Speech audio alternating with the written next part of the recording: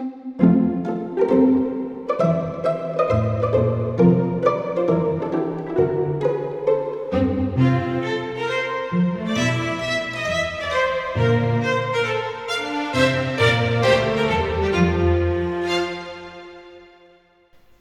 迎收听思想罐子，这里是一个高中生创办的访谈播客，主要包括艺术、教育、生活等话题。这一集播客由 Samuel Esther Sally 和 Janet 来主持。这次我们很高兴能与何宝华博士来聊一聊，了解一下关于大数据、人工智能和元宇宙这些近年的技术发展。何宝华是耶鲁中大联合培养的统计博士、博士后导师、联合国大数据专家。近年他主要在开发人工智能、元宇宙、区块链等方面的技术与课程。那何博士下午好，特别感谢您取出时间跟我们聊哈。然后我们4位呢对大数据、人工智能和元宇宙的技术的了解程度可能不太一样，然后我本身是了解非常少的。那今天就准备了一些比较大的问题，然后也比较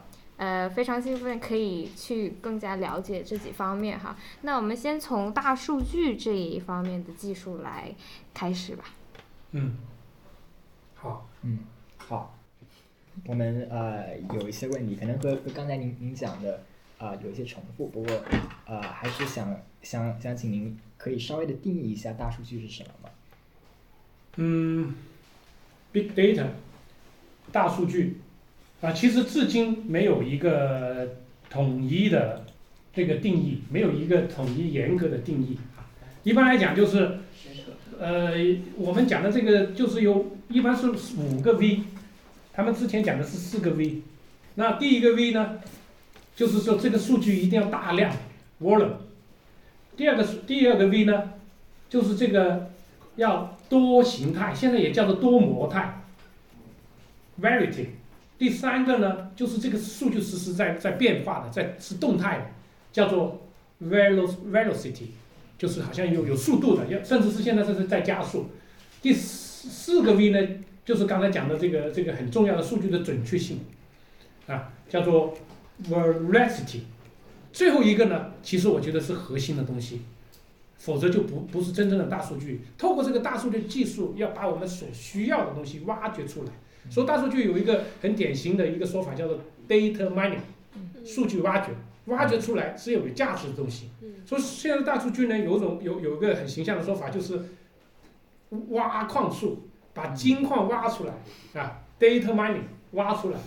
有意义、有价值的东西，这就是大数据所以我觉得得质量、得数据、得价值、得天下这个是简单的大数据的概念，虽然没有严格的定义明白。那如果我没有理解错的话，那就等于是大数据就等于是和统计有一些的联系，是吗？对，所以我刚才举的例子，大数据其实分成3个板块模块，一个是 input， 一个是这个 black box， 然后是 output。input 就是这个数据的准备 preparation， 它的核心叫做ETL，E 是 extraction，T 是 transformation，L 是 loading， 这个提取转换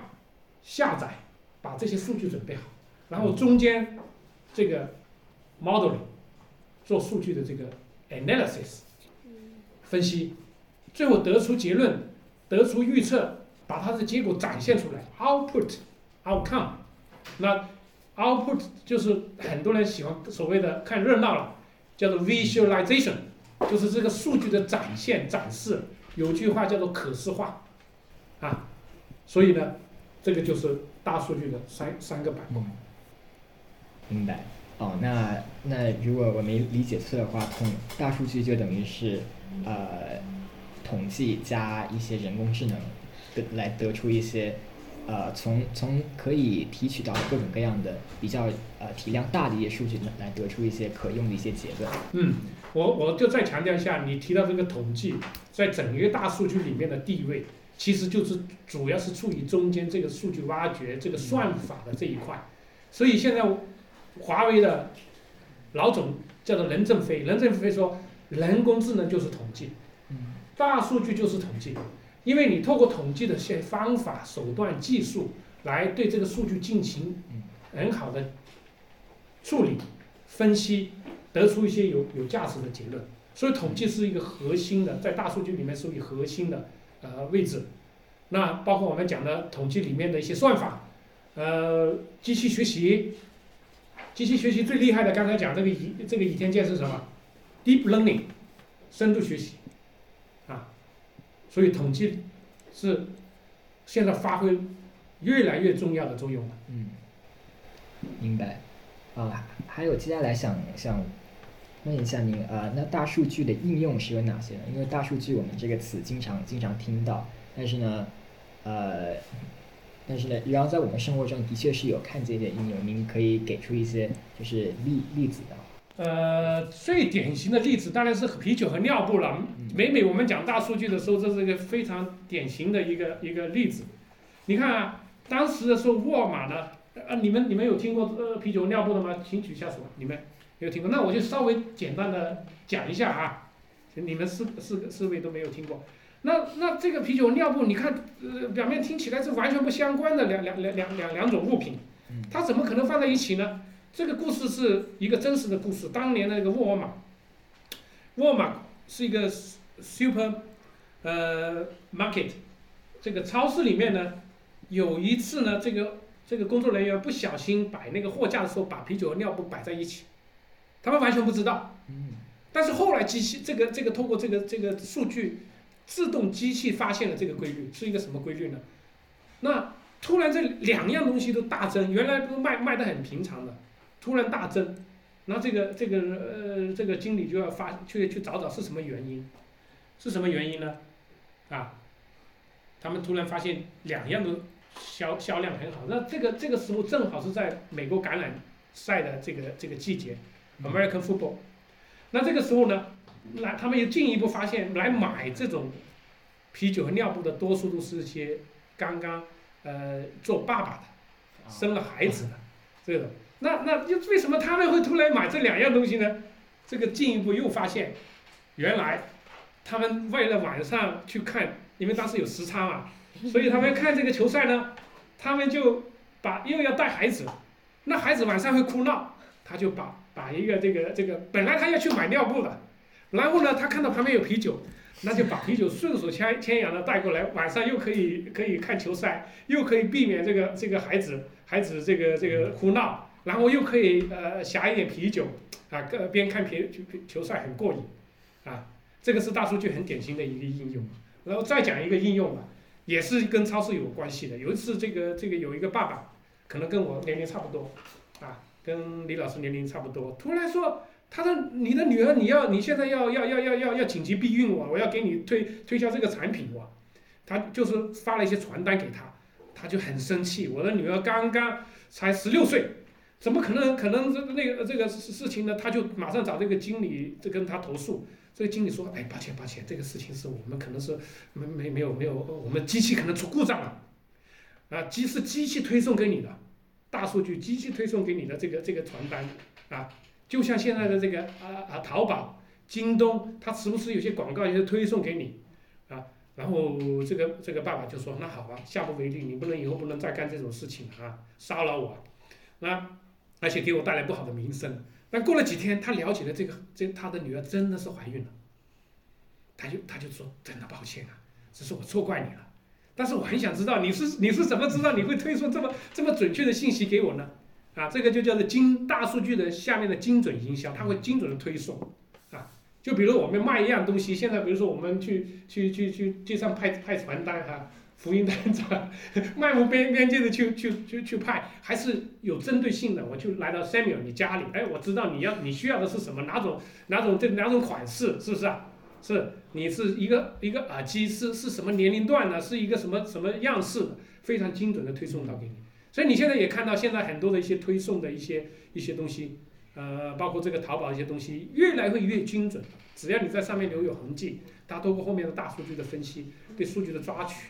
它就会越来越精准的，可以给你提供更个性化的、更精准的服务。这是大数据的这个应用。当然了，你们听的可能很多的这个战胜阿尔法狗，它是把古今中外的棋谱，把这些选手下的，包括跟柯洁下，他从柯洁刚刚成为1段开始，到9段，所有的棋输进去，对他进行分析，然后他只要下什么棋，他后面就有应对，这也是大数据的一个典型应用。这个应用太多了。明白。对，那大数据就感觉是可以提升各个领域的效率，是吧？然后，对，大数据是可以提高我们的效率，就是像我一开始讲的那个快递小哥，不是冒着生命的危险，那种效率，当然这种效率不提倡了，但是你可以看到它这精准到秒，甚至这个逆行的路径都跟它算好，因为车是不可以逆行的，但是快递小哥的电动车是可以逆行的，这些都已经透过这个大数据的路径跟它算好了，啊。好，那对于我们或许对大数据这个行业有一些兴趣的，您会有一些什么建议呢？就对于学生像学生这样的听众，然后大数据这个行业的前景，你觉得会怎么样呢？两个问题啊，一个说你们现在打算学习这个大数据需要注意的，第二个问题就是说这个前景我一开始说了嘛，它这个说是这个 the most sexy industry， 说这个 career 是说你将来是这个是非常有诱惑力的。然后这个科大讯飞他给我发的那个说这个年薪100万，他这个叫做什么呢？万有引力。他这个万是什么意思？100万年薪，每个月至少1万，叫做万有引力。你去这个入行，这个科大讯飞大数据的公司，人工智能公司啊，他说这个年薪可以至少100万起步，这是他原话，至少100万起步是很有诱惑的，是吧？啊，这个年薪是很有诱惑的，但是这个。我觉得后面的你透过大数据可以去解决问题，这个成就感可能是更有诱惑。对于我个人来讲啊，非常感谢您的回答。那我们了解完大数据之后呢，我们也想问一些您关于 AI 方面的问题哈。首先呢，我们想知道就是 AI 都有哪一些运用呢？在哪些方面有运用？刚才给你们也看了一些了，这个现在最牛的叫做数字人了。虚拟人了，然后呢，之前也跟你们好像看了一些这个包括现在最牛的这个炒菜机器人。像我们今天吃饭的时候我还迟了一点，是吧？如果将来我们有这种炒菜机器人的话，那我马上来，3分钟就有饭吃了。如果你们有兴趣，我可以放一下给你们。它大概是现在可以说是 No.1 的这个炒菜机器人。这是冬奥会张家口，你们有看到吗？它就是用的我们现在这个产品。它这个产品大概是相当于这个这么大，一个小冰箱一样的，把这个菜准备好放进去，大概3-4分钟就有饭吃了，而且中间无明火、无油烟、无污染啊，把这个营养成分保持的消耗最少。污染消耗的最少，能量消耗的最少，所以它现在这个机器人，我们正在推这件事情啊。那讲多一点点数据啊，那你现在它这个机器人的炒菜机器人，它是典型的，比如说一个小区，就我们雅居乐开一家12平方米，就快餐店你正常你要请大厨。他不用请大厨，因为他就相当于一个大厨。我吃了他的这个，我是分不清是机器人炒的还是大厨炒的，尤其是他那个牛腩啊，我现在还流口水。牛腩是非常好啊，这个鸡翅膀炸，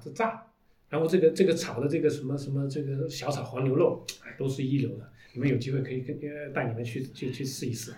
那他这些菜家常菜、大众化的菜，可以在一个12平方米的这个快餐店里面。不用大厨，基本上不用人工，每个月大概可以省4万多块钱，那1年可以省50万块钱。那正常的快餐店1年可以赚50万，那50万加50万100万，等于说这个店用了机器人炒菜机器人它是可以赚100万的盈利的，100万的盈利，你想想这个广州这么个大都市，那它可以开100家，100万乘100，那等于1个亿。那个先定它一个小目标，赚1个亿再说，是吧？啊，这个是这个炒菜机器人的前景，在这个还是中餐啊。再给你们一点数据，这个如果是全世界的这个每年，今年是2022年嘛，它是每年的这个饮食餐饮的这个收入是6.5万亿，6.5万亿，到了2025年。就要达到10万亿，10万亿的这个年收入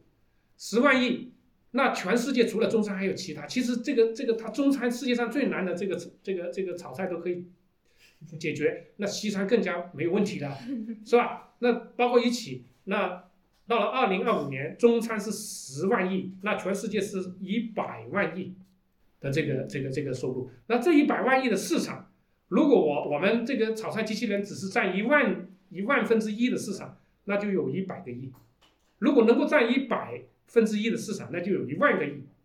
所以这里面的这个市场是非常前景非常广阔的，而且给人类给我们带来了极大的方便。试想我们这个小小的地方用一台炒菜机器人，是不是就不用天天风里来风里雨里去？又李老师又吃不上热饭，或者有时候饭不够，有时候饭太多。我想吃多少就吃多少，想什么时候吃什么时候吃。现在青菜1分钟，正常的这个炒菜，小炒黄牛肉、重庆小炒肉4、5分钟，平均大概3、4分钟，啊，那5分钟之内就有饭吃了，啊，而且24小时。你想想，一般的这个餐馆，那你这个大厨不高兴的话，我罢工。啊，所以他们写了句台词，我说你要改一改。他说以前，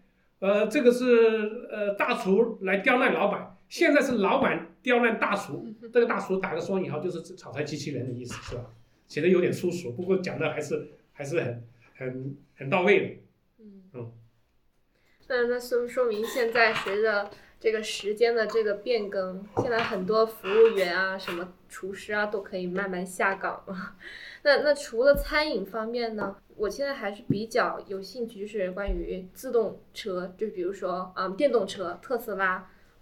现在中国的蔚来、小鹏，像这些车的这种品牌，他们都在 AI 方面有什么应用吗？就你可以讲一下。这方面也是我们其中的一个应用。我们小鹏他刚刚找到我跟那个珠海的一个很大的那个土豪，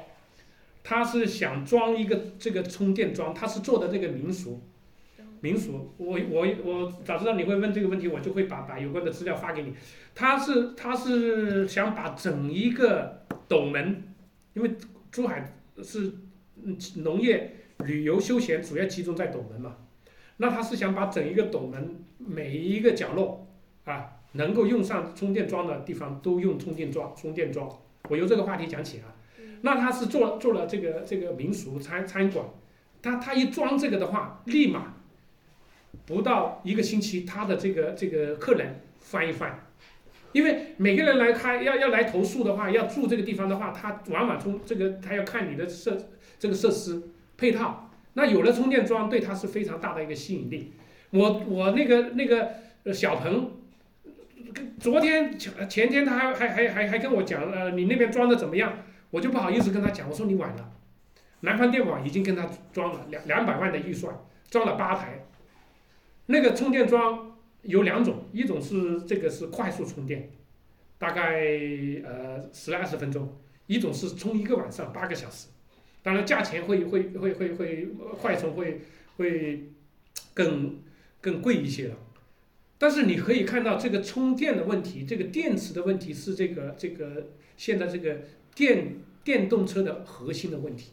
为什么之前其实这个技术早在10年前已经比较成熟了，但是为什么现在才刚刚市场才冒出来？这个很多原因了，但是有一个原因是它的电池是一直不是很稳定的。现在充一次电是要普遍来讲都要半个小时以上，充满一箱大概要160块钱左右的成本，跟那个去加满一箱油的成本差不多，所以它还没有普及。再加上它本身它这个电池的技术还不是很稳定，还有一个很重要的原因，它这个电池太贵了，20万的车电池已经有10万了，是。所以呢，这个关于这个无人这个关于它这个从这个当然了将来的这个基本上可以预测到3-5年内了，基本上街上走的已经是超过于半数的这个电动车了，现在已经越来越多了。那个电动车，它当然你说的特斯拉是一个也是一个雄心壮志的一个，他提出一个口号，他说将来街上走的车只有2种车。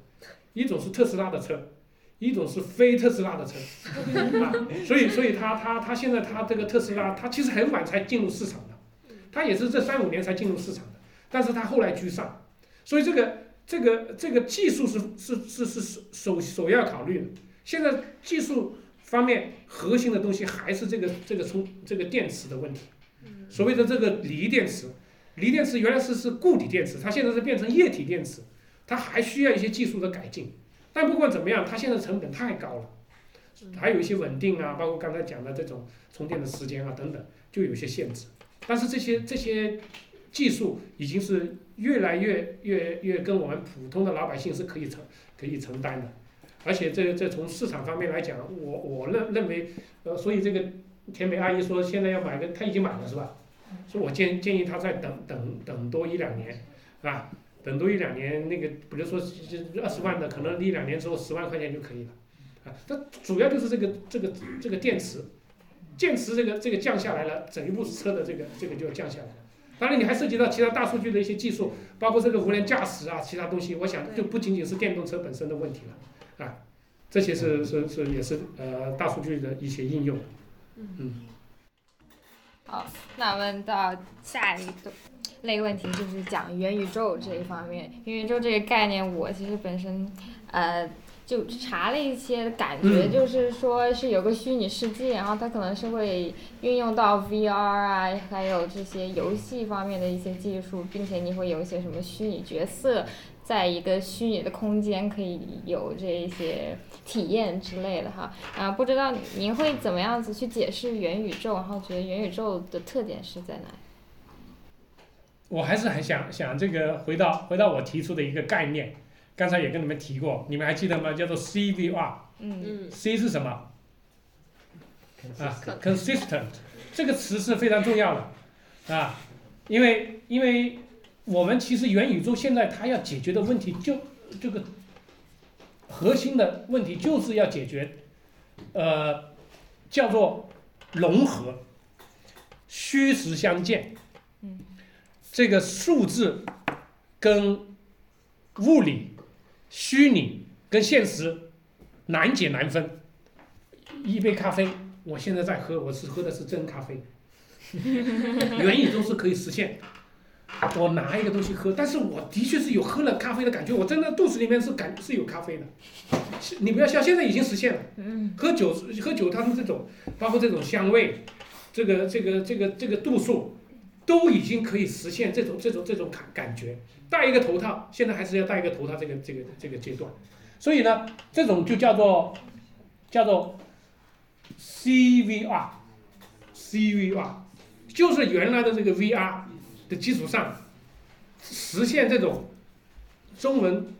叫做毫无违和感、无缝对接，体验的非常的真实，甚至是叫做超真实。你们知道 Meta 吗？我还专门问了你们拉丁文老师 Meta， 他知之不详。Meta 本身的意思就是超越，关于什么什么，超越什么什么，他要超越，就是这种感觉要超现实、超真实，体验是非常的真实，就像你这个有一个那个你们看去年最火的也是因为他是办一场演唱会嘛。因为平常我们去看演唱会，你怎么样的话，你都除非你坐在头等，我们叫头等舱是吧？反正在很前面的排，你会看得更真实嘛，甚至可以跟歌手有互动。但是如果你坐在后面，或者即便你在前面，你不可能看到他的头发嘛。但是呢，你在元宇宙里面，你可以以分身的身份掰开他的头发，跟他抓，跟他玩摸手，甚至把他的麦抢过来，我也唱一句。这在于元宇宙里面，他去年已经实现了，他开这个演唱会。当然，在前年的时候，因为我上次做讲座的时候，也跟你们专门放了一下这个韩国的妈妈。你们有听过这个故事吗？韩国的妈妈，她的女儿过世了。她的女儿过世之后呢，她就很想念自己的女儿。然后呢，她透过元宇宙的技术呢，就是可以，但她也是戴一个头罩，其实也是 VR 的技术。她就跟她的女儿说话，跟她女儿互动，问她女儿你现在生活的好不好？这很感人的。我看到她就在旁边哭，啊，这个她就可以实现。包括我看了刚才你们看的那个人叫淼淼，牛津大学的高材生 Tiffany， 他办这个心理咨询，他其中他也是很想把这一套东西放到他的心理治疗里面，因为心理治疗其中有一个流派是什么样的？我们童年的时候、幼年的时候受过的一些伤害，他心理的治疗呢，他会还原到你当时的场景。然后呢，透过他的话语，透过一些相应的技术，让你在那种场景上得到释放，得到治疗。那这种情况，如果你透过只是一种问答，包括我，假如我是一个心理咨询师，我现在跟你做治疗、做咨询，我只能说透过话语来引导你。但是透过这个技术，你真的是可以回到你童年，你走过哪条河，摸过贝壳，抓过鱼，摸过虾，捡起一块石头。然后你爸爸在岸边突然冲过来把你的石头抢走，这些东西是可以还原的。然后在还原的之后呢，他就透过这个场景使你的心理得到释放，得到医治。所以这个技术实际上是给我们带来很多很多的便利，而且原来你想不到的。啊，经常我们听到一句话，只有你想不到的，没有你做不到的。这个放在元宇宙里面真的很合适。甚至是超越 Metaverse， 超越宇宙。元宇宙真的是给了我们很多可能性啊。对。OK， 好，那我想问一下，现在这元宇宙发展到了什么程度？你当然也讲了一些哈，最近我们也听说，就是 Facebook 改了名字之类的哈，就是也想了解一下中国这一边对元宇宙有什么近期的发展。那前2天他们在群里面发的也是发 VR， 现在 VR 也做得很好，甚至在大学里面设立了一些元宇宙的课程。那我就条款了，他们说现在我们元宇宙 1.0 了，元宇宙 1.0 啊，请看，我们现在是去到整一个宇宙的 2.0， 在整一个宇宙的 2.0 里面，我们现在实际上是 0.1， 就 2.1 了。不是，他说 1.0， 我说不对，要 0.1， 现在元宇宙的 0.1， 那就是2.1了。现在宇宙的 2.1， 元宇宙的 0.1 是刚刚开始的阶段，还是初步阶段。更多的你们也留意，因为你们是学生，很多大人都在炒作、炒币，有点类似炒股、炒元宇宙这个概念。有一个很重要的概念叫做 NFT， 有听过吗？就是说，简单讲，一样东西一个身份，叫做 non-fungible token。non fungible 就是同质的。一样的质量，一样，对，像是 non-fungible。这个 NFT 实际上是区块链的一个核心的概念 ，NFT。那区块链又是元宇宙的核心的技术。那我打了一个比方，这个 NFT 之于区块链，就好像是数字人之于元宇宙是必争之地，这么的一个关系。那您刚刚也讲到了元宇宙给我们带来了一些很多便利的一些可能性哈，然后也想知道您觉得元宇宙的意义是什么？特别是如果说以后它如果继续发展下去的话呢，会替代现实世界吗？因为您也说到了。在这个虚拟世界的感受是跟我们现实世界会很相似的，您是怎么看这个问题的呢？这个真是我觉得是一个很好的问题，这个是真的是可以，如果是从这方面思考，是可以带来我们很多的深层次的，甚至哲学方面的思考。我思故我在，存在就是感知，存在就是被感知，这个是 John Locke 的名言是吧？贝克。这样，那其实这个问题往往有人会问，就像庄子、庄周他问这个问题，就我们现实的人，现实这个世界真的是我们所理解的这个世界吗？你们可以发挥你们想象力。也许庄周的另外一种可能性，当然我是学数学、学统计、学大数据这个专业的，我只能说有这种可能性，有这样的概率，我们这个世界可能是另外一个更高维的世界属下的一个世界。就像庄子他做梦，你真的是你很肯定说庄子就是生活在这个地球、生活在这个现实宇宙的人吗？有没有可能他真的是一个蝴蝶，只是蝴蝶在另外一个世界，在另外一个宇宙，它羽化成人？所以我知道这个现在有一个朱松纯，他的女儿是什么跳那个冰雪跳得很好的，这是有失误，这个注意是吧？注意，对，他的父亲对我们行业来讲都是大牛来的，他现在既是清华大学也是北京大学这个人工智能的这个院长。但是呢，他跟我一样有一个，我们都比较喜欢中国文化，他就是以人工智能跟这个相当于苏东坡的这个前赤壁赋、后赤壁赋来讲。但你看后赤壁赋后来他不是羽化成仙嘛，他跟现实跟世界好像分不开了。这个问题很有意思啊，所以你们可以发挥你们的想象力去思考。对，我顺便提一句，包括我讲的这个春秋五霸、战国七雄，其实也是他提出来的，不是我的原创，但是我在他的基础上做了更深入的去研究，我借用了他的概念。所以回到你的问题上来，这个两点，第一点，的确我们现在的这个元宇宙处于初级的技术阶段，我们可以更多的去挖掘它，甚至我们自己做出贡献。我们在座的你们也要努力，可能将来你们也会在元宇宙的这个技术上，你们也是其中的一个 great contribution， 也有可能发挥很大的作用。所以这个技术为我们所用，是只有你想不到的，没有做不到的，所以你们要努力去做更多的。第二个就是说，这个我们要永远知道，其实我们自己是非常渺小的。那我们所看到的东西真的很有限，包括你提到这个问题，这个现实跟虚拟、数字跟物理之间这种界限到底应该怎么去看？不过我个人，你如果问我个人的意见，我还是觉得大概率我们生活在这个世界上都是很独特的。这个现实 physical 的这个现实的世界是一个物理的世界那个有没有可能像庄生那种，我们本身就是一个蝴蝶？我觉得这是个小概率事件我个人的领受是这样子的。好，谢谢。那么您刚刚也已经提到了很多这些方面现在都有在怎么发展，那么我们想可能就比较广的问一下，那么作为 IT 这个技术行业，它会怎样继续发展呢？然后同时你还提到了比如说 AI 可以替代一些人类的工作，例如那个做饭的机器人，那么就是像这个 AI 等等技术的持续发展，是不是会影响别的行业的就业情况？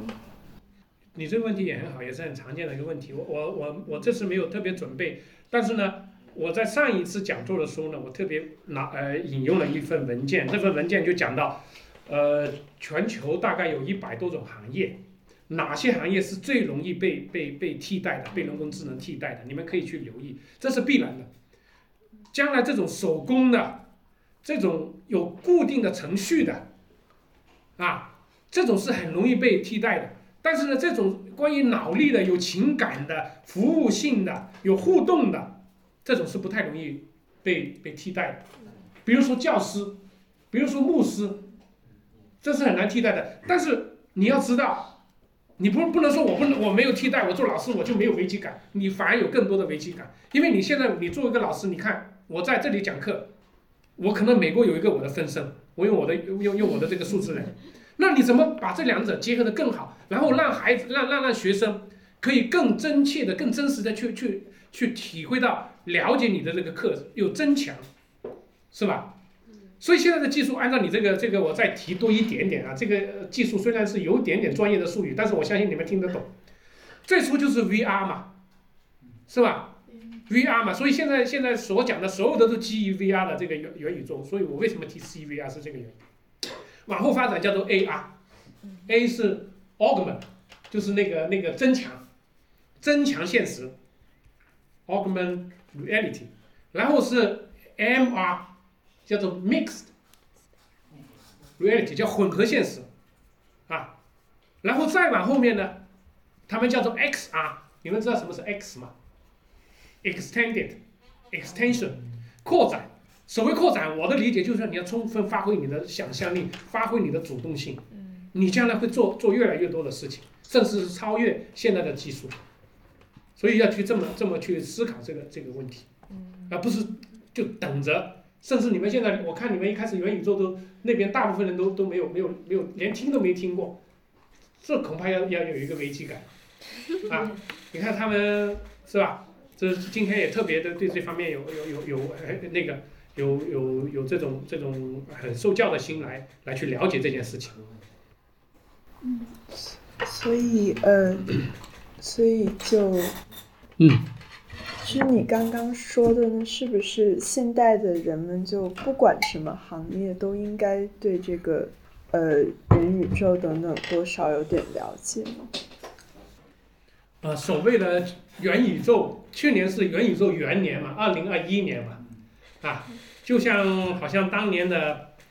2012年说是大数据元年嘛，它有当然这个说法我们姑且可以暂且可以不用太理它，但是呢。这个科技的趋势就来到你家的门口，来到你的身边。你现在你们戴的这种，我不知道你们有没有戴这种手环啊，戴这种手表啊，电子手表，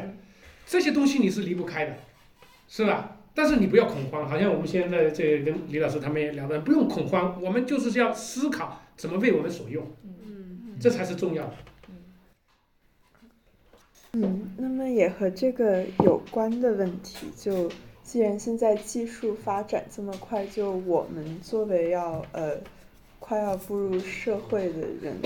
我们应该如何就保持竞争力呢？然后就是确保自己的工作有价值。你现在还没有毕业，你说保持竞争力，不是你说要怎么样提升自己，让自己将来可以立于不败之地。然后呢，你是要拥抱。元宇宙，首先自己不要抗拒，首先自己要有一个 open 的心态，去学习的心态，去了解它，掌握它，为我们所用，啊，所以我好像在上一次讲座也跟你们提过，有一句名言叫做物物而不物于物，物物而不物于物，全部都是物体的物，物理的物，就是说我们要物，就是要驾驭这个物体，第一个物啊。而不物于物，而不会被物体所捆绑、所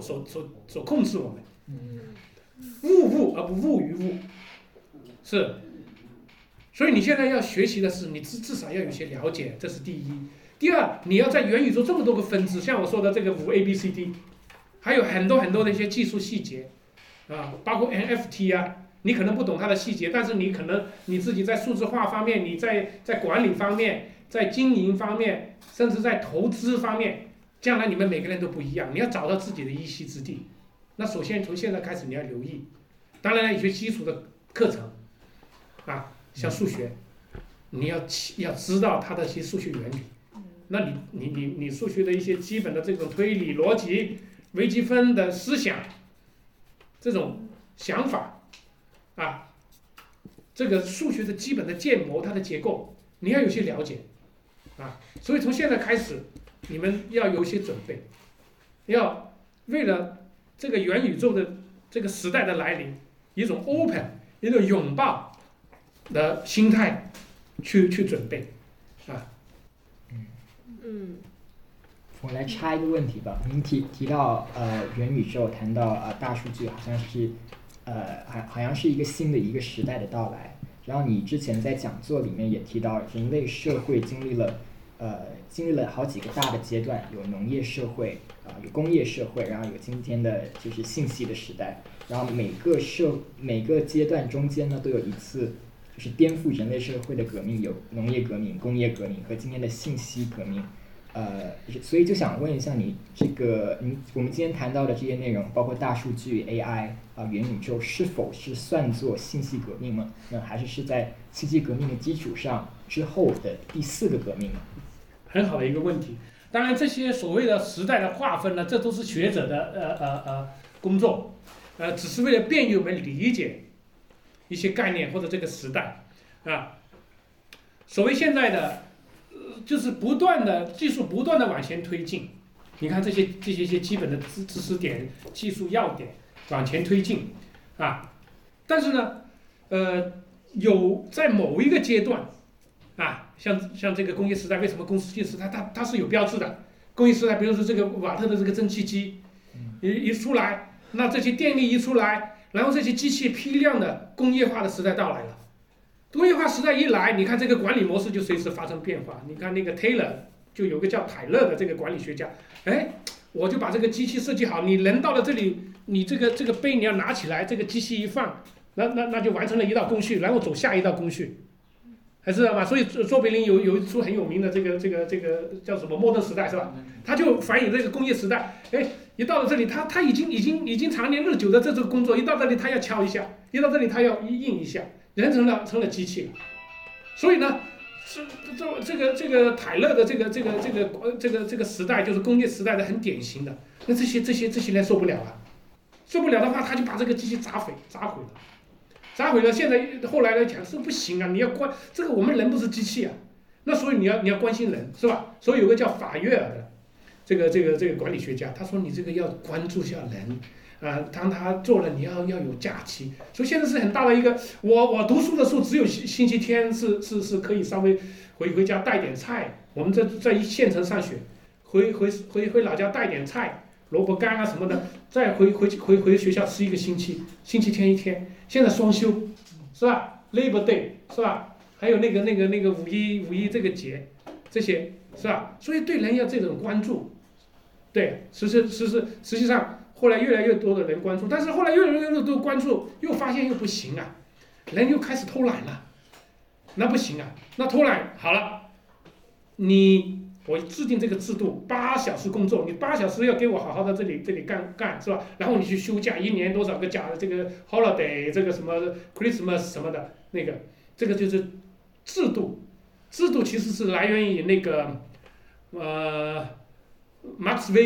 马克思韦伯的这种他的这个组织层级理论，所以你看这个人类的时代一直这样往前走，所以我们把话题拉回来，其实每个时代其实它都是有一些标志性的，像工业时代，这个蒸汽机的发现，像这个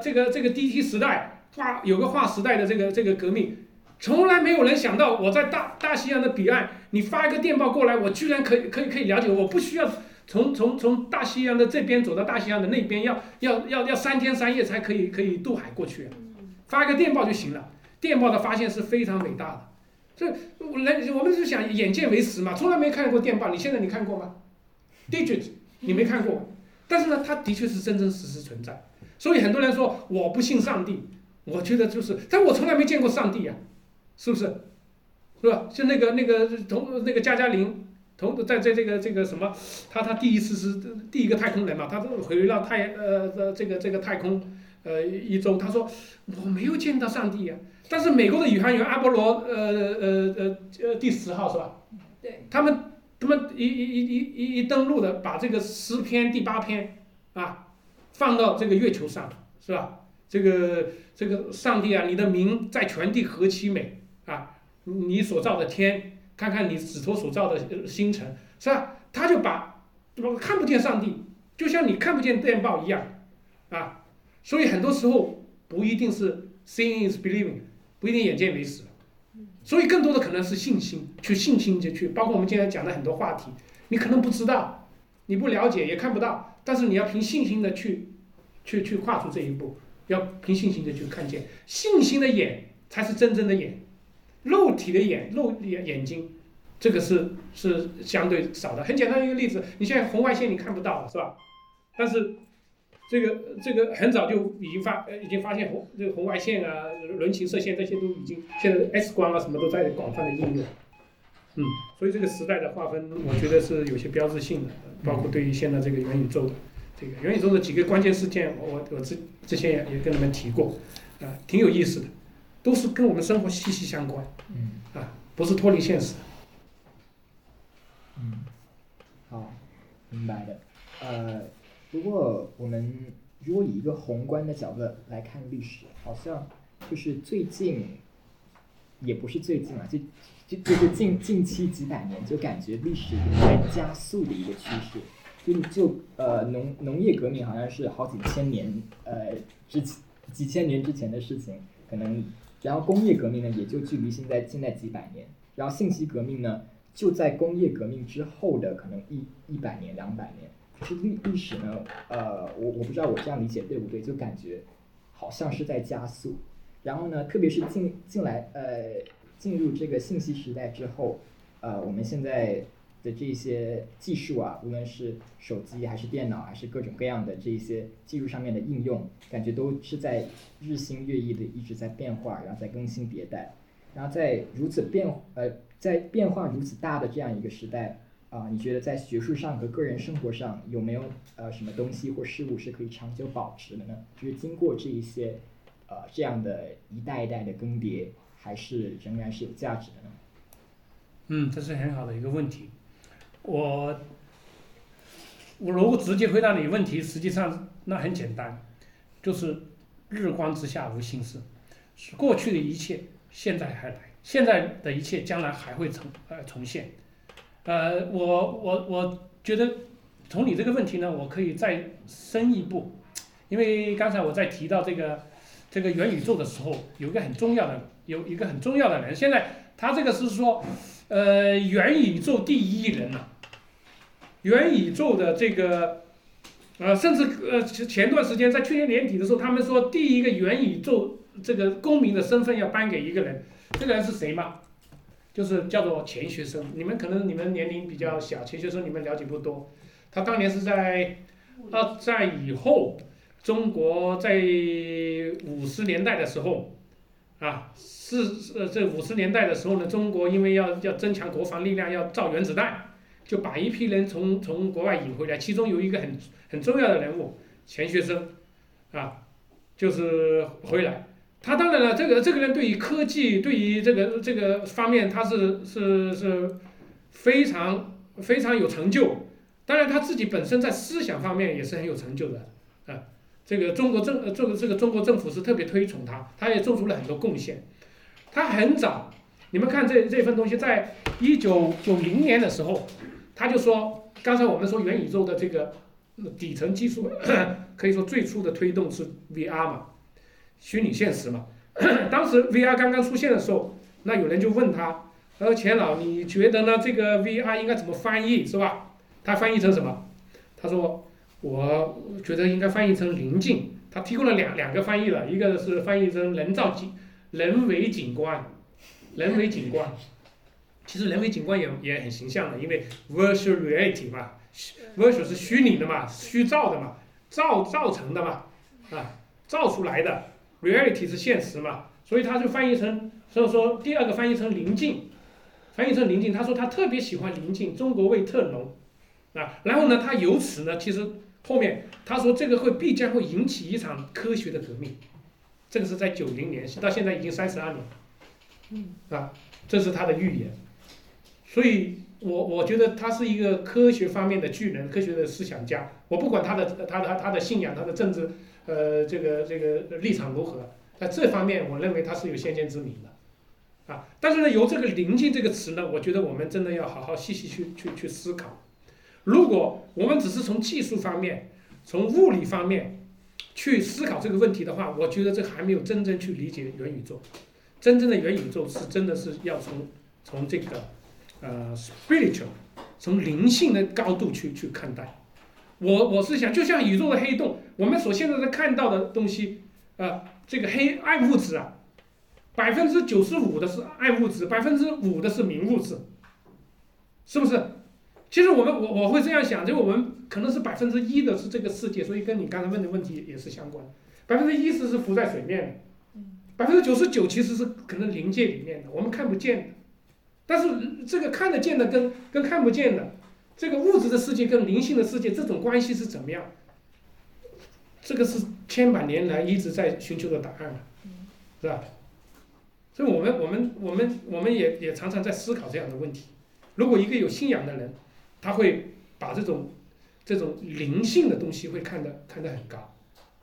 啊，这个是当然这是另外一个话题了，关于信仰的话题了，谢谢您今天的精彩分享，然后我们对 AI、大数据、元宇宙确实有了一些更多的了解，这些方面确实是跟我们今天的生活已经开始有密切的连接，以后应该也是会更多的去影响我们。那今天我们就到这里了，谢谢。